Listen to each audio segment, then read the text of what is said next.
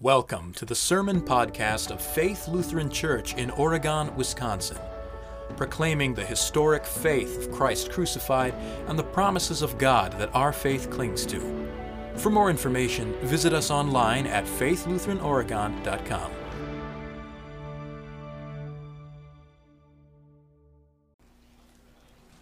Exalt, heavenly hosts and choirs of angels, exalt. Glory to God in the highest, and on earth peace, goodwill to men. O you angels of the Lord, bless the Lord. O you heavens, bless the Lord. Therefore with angels and archangels, and with all the company of heaven, we laud and magnify your glorious name. You hear some of those every Sunday, but you hear most of them, and all of them, and more at the Paschal Vigil. That is the service that takes place on Easter evening as we await the dawn of the resurrection. We exalt, bless, and laud and magnify God and His marvelous works along with the angels. So why do I mention Easter today in September? Today the church celebrates Saint Michael and all angels, recognizing the battle that Michael and his angels won against the devil and his angels, we heard in Revelation 12.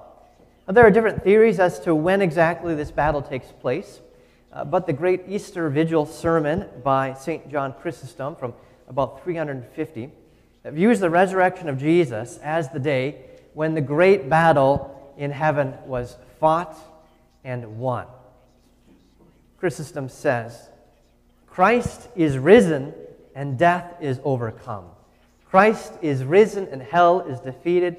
Christ is risen and Satan is cast down. Christ is risen and the demons are fallen. Christ is risen and the angels rejoice. And the angels rejoice not for themselves, but for us. As Hebrews 2:16 says, Christ was not concerned with helping angels, but with helping Abraham's offspring, you and I. And the angels rejoice in heaven when one sinner repents. At Easter, they rejoiced over the good thief who repented on the cross, who not only recognized himself unworthy of heaven, but was welcomed into it. Welcomed home by his Father, who never failed to watch for him. They rejoiced at the prodigal son who left his father. They rejoiced with Lot, who left Abraham and returned home. They were with Jacob, who fled Esau and returned. They rejoice with every sinner who repents and turns back home. They rejoice for us who have joined this great company of sinners. By virtue of our baptism, we have been made saints. We have been made alive, raised with Christ. We who were lost have been found. We who were without hope in the dry valley, starving as the Israelites were, with death behind us and death before us, have been brought through the sea. And the angels were with us, and not only them, but Christ was with us through the waters. He was with us as the angel of the Lord, not a created being like the rest, but the creator of the angels and the messenger of good news, our defender. The angel of the Lord was with us, shutting the mouth of the lion, guarding us from the fire, taking our place as the ram caught in the thicket. It was fitting for God, the one for whom and through whom everything exists, in leading many sons to glory, to bring the author of our salvation to his goal through sufferings. The angel of the Lord, our Paschal Lamb, our pillar of light, Christ himself moved from in front of us to behind us to cut off death itself. Christ let a little pathetic created angel, you know as Satan, get his way. Christ humbled himself to the point of death, suffering at the hand of the angel of death, so that death might pass over us. Christ became lower than the angels, as the book of Hebrews says, in order that by God's grace he might taste death for everyone. And Christ did indeed taste death, but death tasted him. Hell thought it had a corpse, but it met God. Death, like Jonah's whale, at God's command, spat Christ out. And for that reason, Christ is not ashamed to call us brothers. By the love of the Father, we are called home.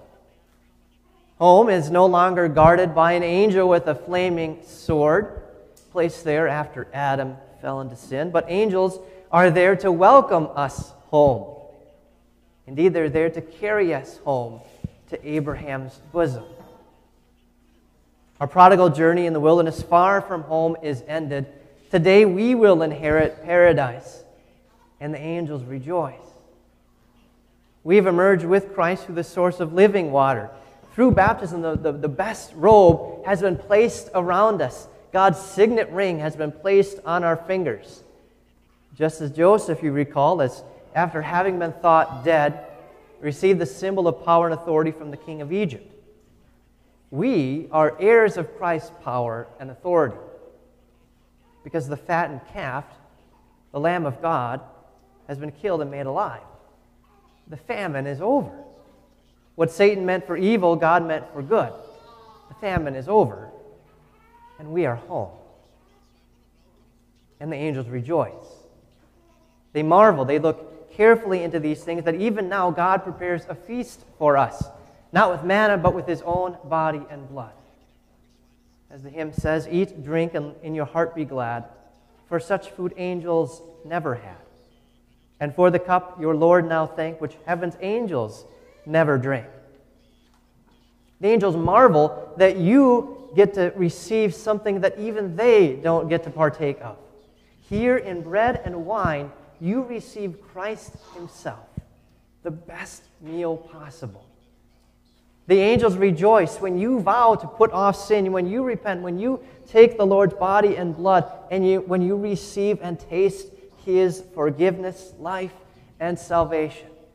And it's not just the angels, but the archangels, Michael and Gabriel, and all the company of heaven. All the company of heaven. That's not more angels, but rather that's all the saints who've gone before you into heaven. Your family, your loved ones. They've not been turned into angels. They're still people, just glorified. Higher than the angels, more glorious than the seraphim, in the presence of the Holy Trinity. And while angels and archangels look on, they, the company of heaven, joins in feasting with you. Although you can't see them here, you're kneeling at the same altar. The great battle in heaven has been won. There is unity between heaven and earth. As the angels sang, "Glory to God in the highest, and on earth peace."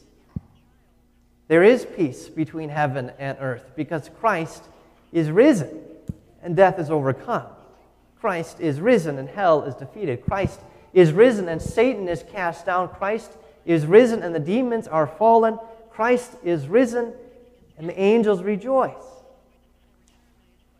So let us leave this sinful world with gladness, and today let us eat and celebrate together with angels and archangels and all the company of heaven, because today, once again, we who are lost have been found.